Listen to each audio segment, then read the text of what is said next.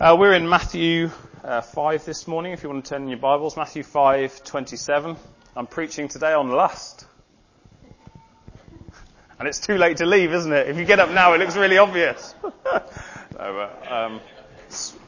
Speaking seriously, it's obviously quite a weighty topic. It's obviously quite sensitive.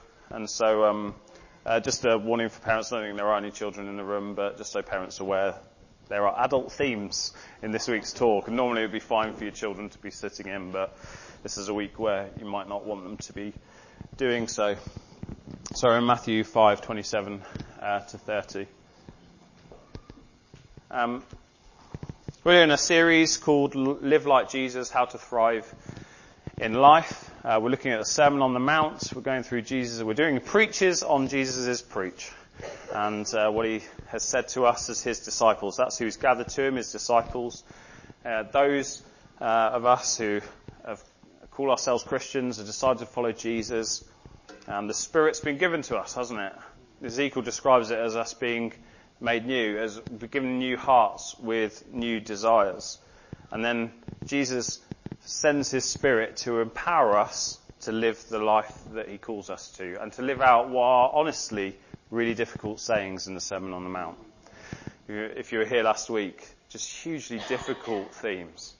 And sometimes the criticism of Jesus in his Sermon on the Mount is just, this is impossible. That's the criticism people often level at him. This is just impossible to live out. And the truth is, it is. It's impossible to live out. With the power of the Spirit, with God, all things are possible. And so the crowds are listening in too. Perhaps you're not a Christian here today, you wouldn't call yourself, you're just visiting. And then you're welcome to listen in too. Perhaps you're interested in just what Jesus has to say. Because Jesus in this passage is actually speaking to the crowd as well. They're listening in. But Jesus' message to the crowd is, believe in me, and I'll make you new, and I'll give you my Spirit to help you follow these things. He's not primarily teaching the crowd how to live their life. He's talking to his disciples. And so we're in the middle of this series of you have heard it was said, but I say to you type sayings. Jesus has not come to abolish the law. He's already said that. He's come to fulfill it. And he fulfills it by teaching the deep meaning and intention of the law and living out perfectly, living out its full intention and heart, what the law was really getting at. And then, as I said, by his Spirit empowers us to fulfill the heart and intention of the law as his disciples from our heart, rather than just merely observing outward actions. And primarily, it's difficult to get away from, but primarily in this, especially in this part of the passage, Jesus is primarily talking to men. He doesn't address women, particularly in this passage, but there is something, I think, applicable for women too in what he says. Women can be tempted to lust as well, that's important to say, even though there's something particularly that Jesus is saying, that he's saying to the men. And we're kind of addressing this issue of sexual sin. And Christians are actually quite fairly well renowned, even now in society, for their perspective on sexuality and what a healthy sexual life looks like. They're quite well known for the restrictions that they place on sexual behaviour. That's something that Christians have always been fairly well renowned for. Are we as Christians, making too big a deal of sexual sin? Are we making too big a deal of sexual sin? And I think yes and no. Why do I think it's both. But I think sexual sin is a big deal, and there's three reasons why. Firstly, culturally. Sexual sin is a big deal culturally because we live in a sex-infatuated society. It is everywhere, all the time. I don't even know if I need to justify that. You just need to watch TV for a little while. You need to look at adverts, listen to conversation. We're a sex-infatuated society, and what can happen as Christians is that we can become desensitized to sex and sexual sin because it becomes normalized in conversation and behavior and culture, and that kind of seeps into the way that we think about it. So that's the first reason, culturally. Second reason is biblically. In 1 Corinthians 6, Paul talks about the uniqueness of sexual sin, about it not just being a sin that's outside the body, it's a sin that's against the body. And he describes how some Corinthians had been having sex with temple prostitutes, which was a common thing in Corinth. Everybody did it. It was a fairly normal kind of thing to do in Corinthian society. And what Paul describes it as doing is taking Christ, as a member of the body of Christ, taking Christ into that sex act with a prostitute. You don't have to be a great theologian to notice that that's not a good thing. That's not a great thing to happen. So biblically, I think there's reason for thinking that sexual sin is a big deal. And the third reason, practically, sex offers three very powerful things. First, it offers intimacy. Sex between a man and a woman in marriage is the most intimate kind of relationship that God has created. And therefore, it's very powerful. So, intimacy. Second, it offers ecstasy, pleasure. Apparently, the pleasure of an orgasm is only matched by a shot of heroin. It's powerful, just in terms of, and we live in a society that's big on hedonism. Pleasure's a big deal, being happy, enjoying yourself. And thirdly, it offers beauty. And therefore, sex is a vulnerability for all of us, whatever age we are. I think that's important to say, because often these talks, and especially as a younger man, I've typically talked about this kind of issue to young men. But I think this is an issue regardless of what age you are. And actually, I think it can become more of a problem as you get older, because you're less likely to talk about it. Young men are more likely to be accountable about their sexual sin. Older men less so, because I think there's more shame attached. Because there's a sense of, well, you're growing up now, you're a mature man, you're in your 50s, 60s, 70s, etc. You should have dealt with this by now. And I think that a deep kind of sense of shame can come in around it. So I just want to kind of say that to help guard us against the dismissiveness of the importance of sexual sin, whilst also not making more of it than we need to. All right, should we get into the passage? Here we are. Thanks, Liam. Sorry. Matthew 5:27. Jesus says, "You've heard that it was said, 'You shall not commit adultery.'" Adultery is when wedlock is broken by marital unfaithfulness. "But I say to you that everyone, married or single, who looks at a woman with lustful intent has already committed adultery with her in his heart. If your right eye causes you to sin, tear it out and throw it away. For it's better that you lose one of your members than your whole body be thrown into hell. And if your right hand causes you to sin, cut it off and throw it away. For it's better that you lose one of your members than your whole body go into hell." So, first question to think about, similar to last week, is why is adultery wrong? Why is adultery wrong? Well, first, God is a God of covenant. A covenant is when you make a solemn agreement with somebody based on promises. And that's the kind of relationship that we have with God. He's made a covenant based on promises with us. That's how he joins us as his people to himself. He makes promises. So, for example, believe in me and you will have eternal life. Fulfilling those promises to God is a big deal. It's really important. And unfaithfulness is a problem. In fact, that's the story of the Old Testament people of Israel, isn't it? The covenant God has made with them at Sinai, and their either faithfulness to him or their unfaithfulness to him, and the consequences of being faithful or unfaithful. And we saw that in the book of Ruth when we did that series previously.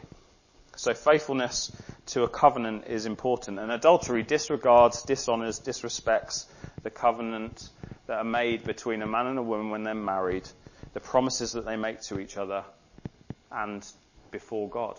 The covenant's with God. It's not just with one another, it's with God as they're joined together in marriage. And so adultery breaks that covenant. The second thing, I think, the other thing to say is often people say marriage is just a piece of paper. Have you heard that? Marriage is just a piece of paper. That's a different kind of marriage to what the Bible talks about when it talks about marriage. That's a contractual relationship, i.e., if you do X, then Y. But if you don't do X, then Z. Whereas Christian marriage and covenant relationship is completely different. It's promise. It's not, but if you do this, then X. or Z, or whatever it is. It's just, all I am, I give to you. All I have, I share with you. Yeah, it's a different kind of arrangement, and Christian marriage isn't contractual in that sense. Secondly, adultery breaks families. And families are the building block of communities and the building block of society. So adultery doesn't just have an impact on the married couple, adultery has an impact on the children, has an impact on the wider family, has an impact on the community, has an impact on the whole of society. And we see that in our own society, don't we? And third, it's against the seventh commandment, you shall not commit adultery. It's just simply disobeying what God has told us to do. So adultery is wrong. Why is lust wrong? It's important to say first that lust, sex drive, sexual desire, sexual longing are all good. They're good. They're not neutral. Sexual desire and longing is a good thing. When God finished creation, what did he say? When he created man and woman, what did he say? It was very good. That's God's declaration over sexual desire. It's very good. It's a great thing. And so that's important to know. Jesus is not being a prude. He's not downing sex. He created it. It's a good thing. And he thinks that because he created it, he knows the best context for it. And so that's important to say. But sin pollutes the good thing, twists it, distorts it in ugly ways. But it was created very good by God. He's for it. So he's not a killjoy. He's not a prude. He just knows how it's best enjoyed and what it was made for. So what's the difference then, if we're thinking about lust, between simply appreciating God-created beauty in somebody and lust? Because it's just a human kind of fact that when you look at somebody, you might notice their beauty, isn't it? You look at somebody and go, that person is beautiful. What's the difference between simply appreciating and noticing somebody's beauty and lusting? And that's an important question, isn't it? Let me give an example. Let's imagine you are going on a lovely holiday to a Greek island, and you decide to show me the photos. And my response is something along the lines of this: wow, that looks beautiful. You're going to enjoy that. That's going to be a great time. I hope you have a fab time. I'm going to be wishing you all the best for your jet skiing and enjoying the beaches. You're going to have a fab time. Chuff for you. That's going to be a wonderful holiday. Have a great time on your Greek island. Versus this response: oh, that's nice. I've not been to a Greek island before. I'd really like to go to that Greek island. I really want to go to that Greek island. In fact, I'm going to go to that Greek island. I can just imagine being on those beaches. There's a kind of twist to it. Your peace has been robbed. There's envy. There's coveting. All kind of your spirit's troubled. There's a why not me too. There's a different kind of response. And last week we looked at anger and the difference between an appropriate momentary feeling of anger and the ongoing resentment and bitterness that can build.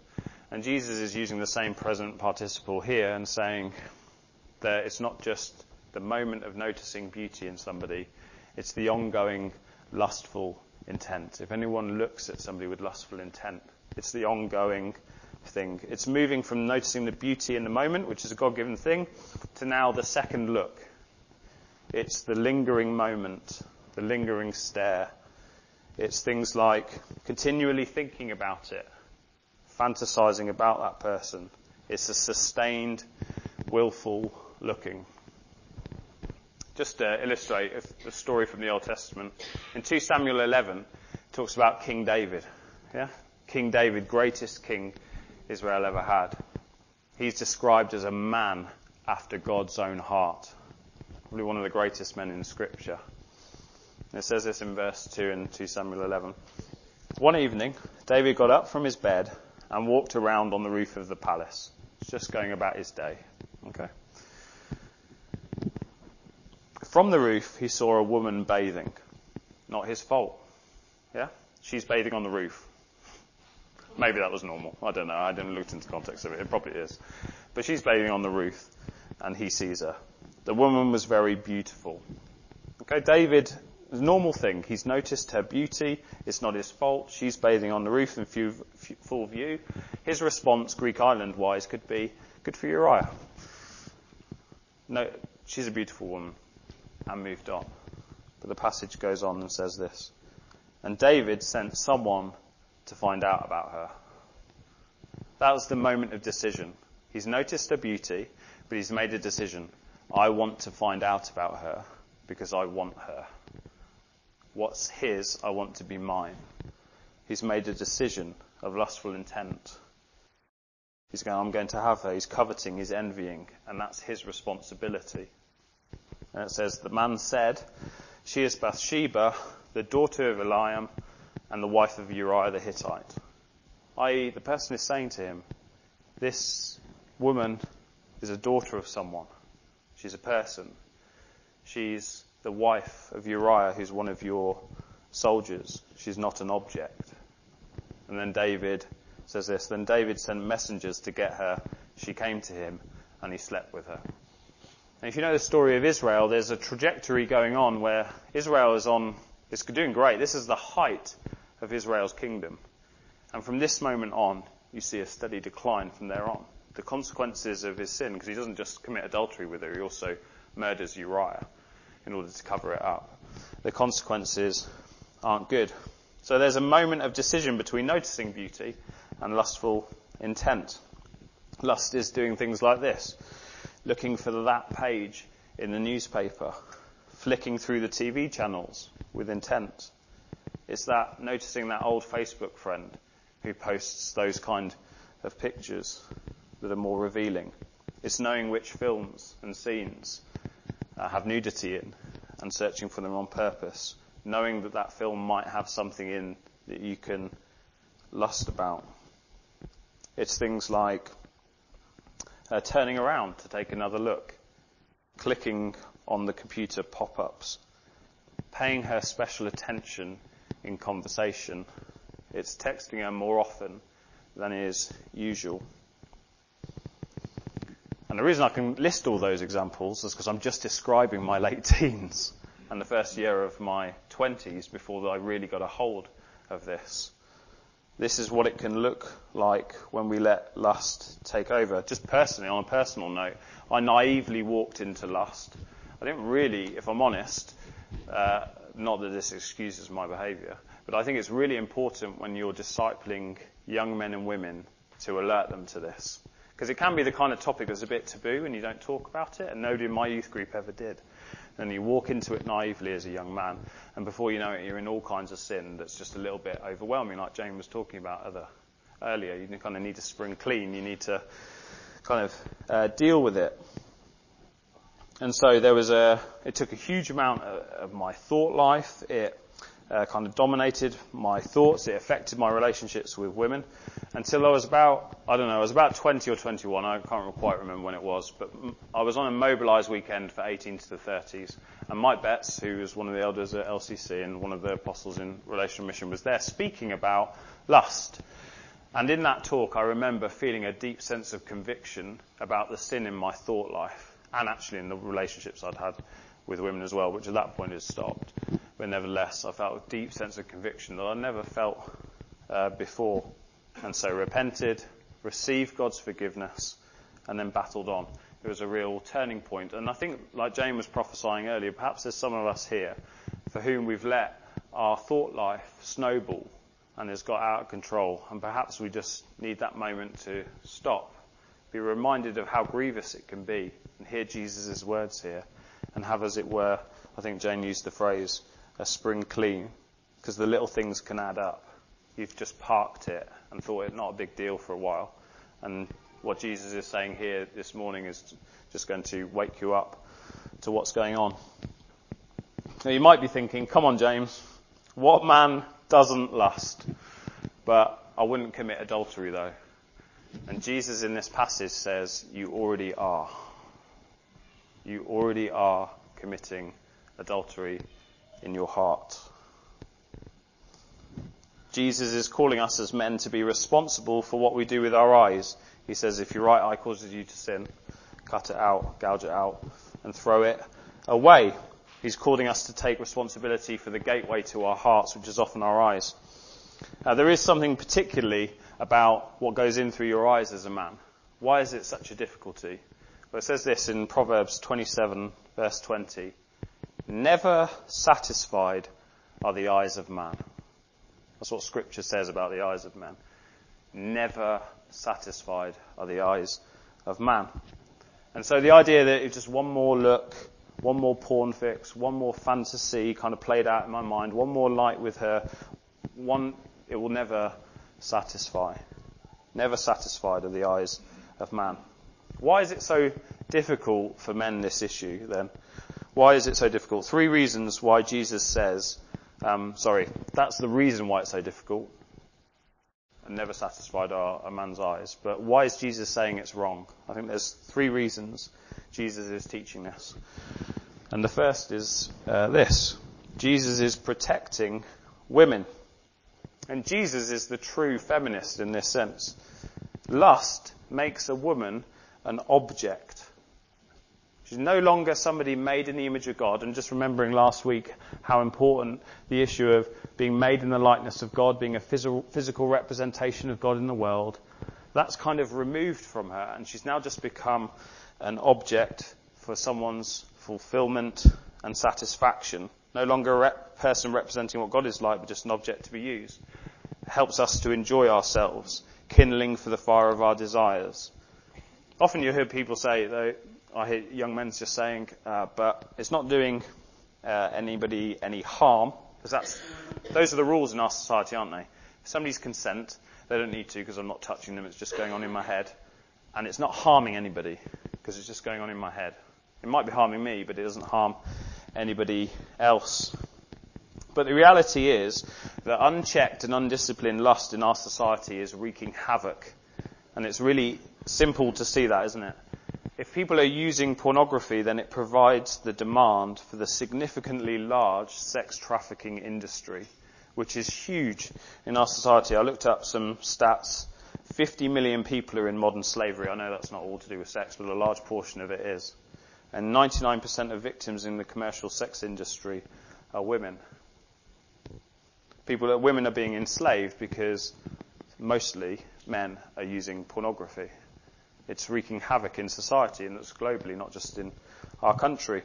You think about the Me Too movement, which right outrage and injustice against the way that men have been treating women in society. It reveals the impact that unchecked lust has on people in society. So the idea that it's not harming anybody just because it goes on in my mind is just not true.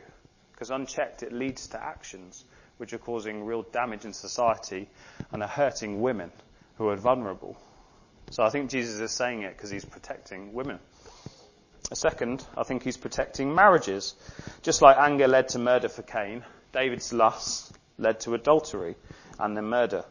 I think it's naive of us as men to think that we're any better than King David, the man after God's own heart. I think we're all vulnerable to this. We're all vulnerable to it. And often the only thing that's missing is the lack of opportunity. And you might even remember times in your heart where you got to a point to think, if I just had the opportunity in that season of my life, I'd have been in real trouble and made a wreck of things. Just to use the Cain story, the devil is crouching at the door like a beast waiting to devour people. And it's on this issue as well. He's at the door, crouching, waiting to devour people and get them into trouble. He's protecting marriages, stopping them from being wrecked. And thirdly, he's protecting us, talking about men. Lust can be addictive, and therefore it can enslave you. And you no longer have master over it, it is mastering you. Unchecked and undisciplined lust can enslave us because our eyes are never satisfied, like the proverb says. And we're always looking for the next fix, as it were. And therefore men have wrecked their marriages, they've wrecked their relationships with their children, they've often wrecked their careers and their futures, all because of this. And so I think that's why Jesus is saying lust is wrong. I think he's protecting women, he's protecting marriages, he's protecting us. But what about for women? What are the implications of what Jesus is saying, obviously, I have limited experience in this field as a man of what it's like for a woman, but from research that I might have done, which is limited, so you take this as you see it. Lust for women is less about the eyes, although still a factor, more of a holistic deal, what the atmosphere is like, the visuals too, but all the senses, the words that are said, the promises that are made, the gifts that are given, the sustained attentiveness of a man that draws you in. So if you're a woman here today, it's worth thinking through, what does lustful intent look like for you, and are you entertaining it? Are you entertaining the extra attentiveness that you get from another man that you probably shouldn't be enjoying so much? Or whatever it looks like. Given this is an area of battle for men, how should women help them? I don't know if you've heard of Slut Walk. It's let me read from Wikipedia, which is the fountain of all accurate information.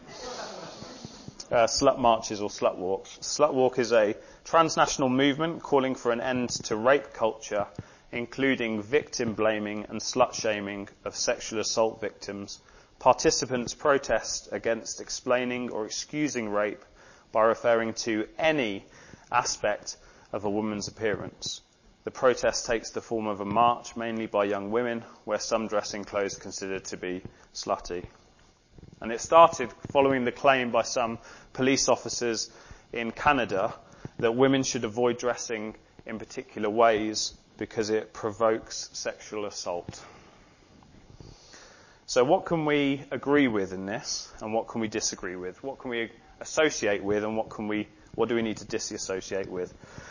Well, firstly, what can we associate with? Rape, sexual assault, sexual harassment, and all of that is absolutely the male perpetrator's fault and responsibility, isn't it? It's important to say.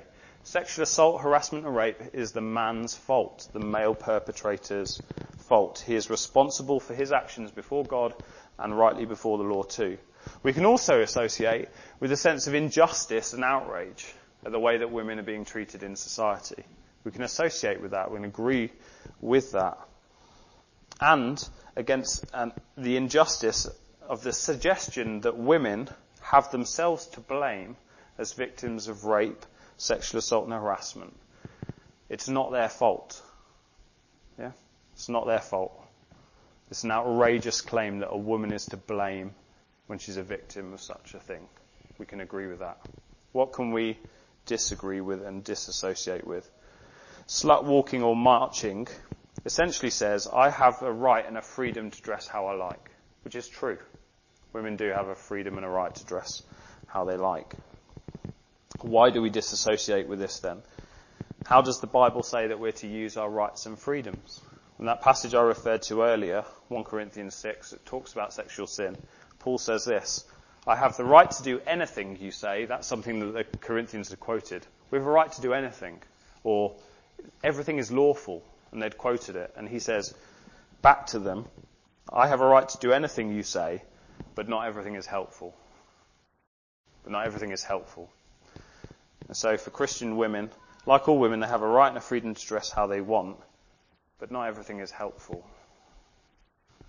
And men are responsible for what they do with their eyes. They're responsible for their own lusting and their actions.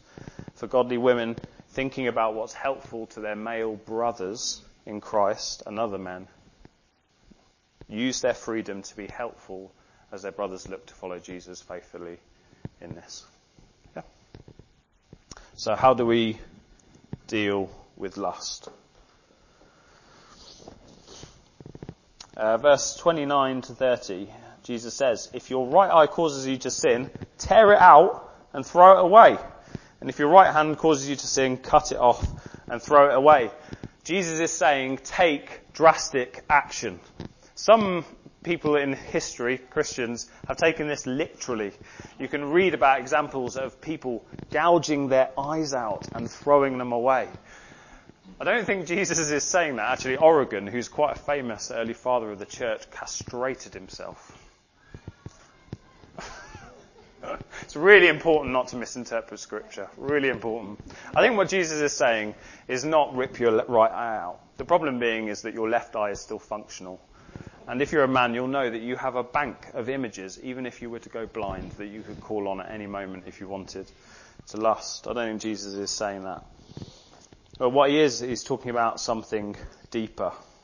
One writer says this: Jesus doesn't advise cautious, gradual action. He counsels surgery and immediately. He doesn't advise plasters. He commands amputations. He's saying take urgent, immediate, drastic action. So when I was telling you about that personal story of when I felt convicted of this, the response was not just to say a prayer, which is what we did in the meeting, but was to deal with some of the things that were a temptation to me all the time and cut them out. And a couple of years later, when I felt tempted because I had a laptop for my own personal use, which was given to me by my housemate, he just happened to have a spare one. He said, here you go. Until that point, I'd done all my work at the university in the library. No problem there.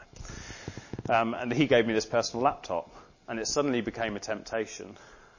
And so I smashed it on the front, outside the front of our house, and he came home as I was doing it. Well, it's fine, because I was going to have to tell him anyway, and I just told him why I was doing it. I said, this just isn't being very helpful to me. He'd given it me secondhand. It was, it wasn't the best laptop in the world. But Jesus is saying, take drastic action. Do something immediately. He's saying cut out, throw away. Maybe it's a streaming service that you've got that's not helpful. Maybe it's an app that you need to delete, or a channel that's on your available channels that you just need to delete or get rid of, or put a code to. Sometimes just the moment where you've got to put a code in for something reminds you, I don't really want to watch that. Maybe it's stop reading a particular novel, remove a friend from Facebook or your social media. Maybe it's to cut out spending one-to-one time with a particular person because it's a temptation and something's developing in you. Or maybe it's stopping paying somebody so much attention individually because it's inappropriate. You may need to cut out a habit, an attitude, or an activity that provides or provokes that kind of temptation. So one thing to go away and think about is asking yourself the question, is there anything you need to cut out or throw away? What drastic action do you need to take that's urgent and immediate and is amputation rather than any kind of cautious, gradual change? It's better, Jesus is saying, to amputate than to go to hell. That's what he's saying. Living without something created is better than living for eternity without the Creator. That's what he's saying. Living without this temporarily, in this short time you're here, is much better than living without me for eternity. Cut it out during this temporary life so you can have me for eternal life. Jesus is saying, however the painful the loss of that thing is, because sometimes that's a relationship that means something to you. Somebody you love, somebody who's important to you. However painful the loss of that thing in your life is, it won't compare to the pain of eternity without him and his goodness. That's his warning. Secondly, do battle. By grace and the power of the Spirit, this can be done. That's really important to say, isn't it? By grace and by the power of the Spirit, this can be done. One writer said this, and I think this is helpful to hear, because I think it validates the intensity of this for men. He says, the purity called for here is nothing short of heroic. Basically, if you achieve it, you're a hero. That's what he's saying. This had better be a word of Jesus, that is, a divine word with power in it to do what it says, or the cause is hopeless. Or the cause is hopeless. Jesus has provided everything we need by his grace and by the power of the Spirit to fulfill what he's commanding us. When he commands us, he equips us. And it doesn't talk about Jesus' internal life in that sense. But Jesus lived a fully human life. Without being sacrilegious, he grew up as a teenage boy, hormones and all, just like the men in this room did. During his ministry, when he was 30 to 33, he was accompanied by women. But by the Spirit, he lived without sin. And in that, if If Jesus does something by the power of the Spirit, it's possible for us to do it by the power of the Spirit. He's not sending us up the creek without a paddle. He's given us a new heart with the desire to obey him rather than have the easy life. And so he's given his Spirit to help us, to empower us, to live out what he's calling us to. The other thing that's important to say about doing battle is it's not all out victory. The victory has been won, but the battle goes on, doesn't it? I've kind of told you a little bit of my personal journey. So in my early 20s, at some point, that kind of broke about 2021. But it wasn't like the battle never happened again. There were skirmishes going on all the time, temptations, times when I had to fight through it. It's an ongoing battle. There will be times when you sin again. What do we do? Because that can be quite dispiriting as a man. Sometimes when you're fighting against something like this, if you're in a situation like I was, where it's enslaved you and you're addicted to it, it can be quite hard because you feel like you've been convicted of it, repented, received forgiveness, but then you go through ongoing skirmishes and you get quite discouraged, especially when you do sin. And you can end up wallowing in your self-pity and almost punishing yourself for sinning. What do we do in that situation? Well, when we sin again, we repent and say, Lord, I'm sorry. And in that moment, instantly, we receive his forgiveness. You don't need to spend time wallowing in it. You just need to receive his forgiveness. Remind yourself that it's been removed as far as the east is from the west. God holds it not against you. His smile is over you. He is pleased with you as his son. He says, you're my son, I delight in you, and with you I'm well pleased. And you have to do that over and over again as you battle through it. 1 John 1:9 says, if we confess our sins, he's faithful and just to forgive us our sins. The other thing with battling, if you're a single person, it's tempting to think that marriage will solve the issue. Yeah? It's really tempting when I was a young man to think that. Don't worry, because one day I'll get married. And when I get married, that will just solve the issue. And I won't have a problem with lust anymore. Woohoo! And that's not the case. In fact, I've heard some men share the experience that it actually becomes harder when you get married.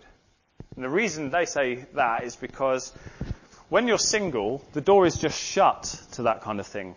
It's just, you start kind of feel the temptation, moment of decision, shut it down. Because it can't happen. I haven't got any outlet for it. When you get married, there is an outlet for appropriate lust. A very good one. And God's cheering you on in it. Sexual union between a man and a woman in marriage, God's like, woohoo! Yes, created that, it's very good. Go ahead. He's cheering you on. You read Song of Songs. Sexual delight in a marriage partner is a really wonderful thing. It's made a whole book in Scripture. It's a really big deal. God's really for it. And so as a married man, the door's open, but it's more nuanced. Because there's an appropriate context for it and an inappropriate context for it. And therefore, there's a new kind of restraint involved. You can't just shut it down because there's an appropriate way to direct it. And so it can be even a little bit harder. So whether you're single or married, we take responsibility for what happens with our eyes and our thoughts. This can always be a temptation, whether we're married, single, young, or old. And the final thing, I think, Jesus, that would be helpful to us is accountability. Talking this through with at least one other person who has the freedom to ask you, how are you doing in this area of lust? What are you watching? Is there any sin you need to confess? How are you doing with it? That's really important to have friends alongside you, encouraging you in it. And also as married couples, it's really important to take your sexual union together seriously, because taking it seriously guards and protects your marriage against this.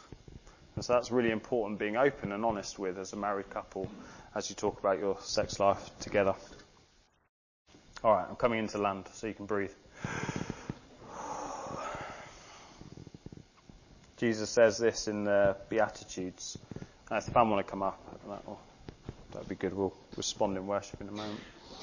Jesus says this in the Beatitudes. He says, blessed are the pure in heart, for they will see God. Blessed are the pure in heart, because they will see God. I think what Jesus is saying is there's no point in lustfully enjoying beauty in the here and now and being blind to God's eternal beauty forever. Jesus says we thrive as human beings when our hearts are pure, when we're captivated by the beauty of God. When we're captivated by God's beauty and not the beauty of created things, then that's when we thrive. And that's actually when our relationship with beautiful created things flourishes as well.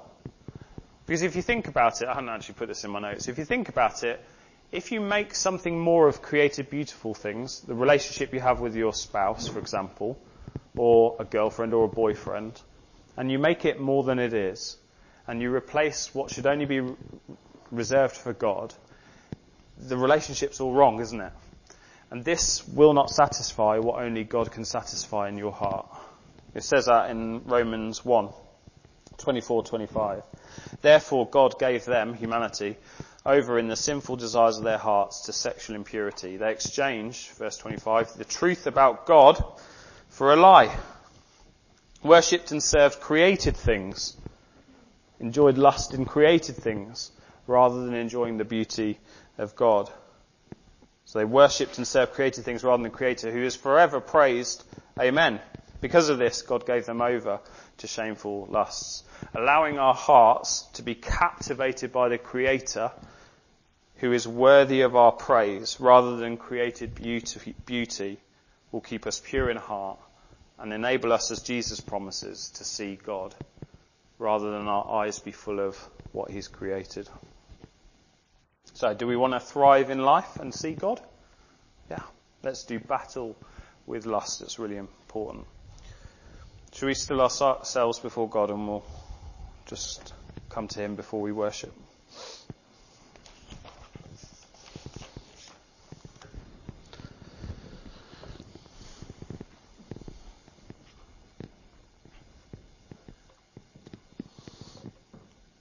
I think the temptation for many of us will be to feel a sense of shame about this. And the Lord Jesus, by saying this, isn't trying to shame us.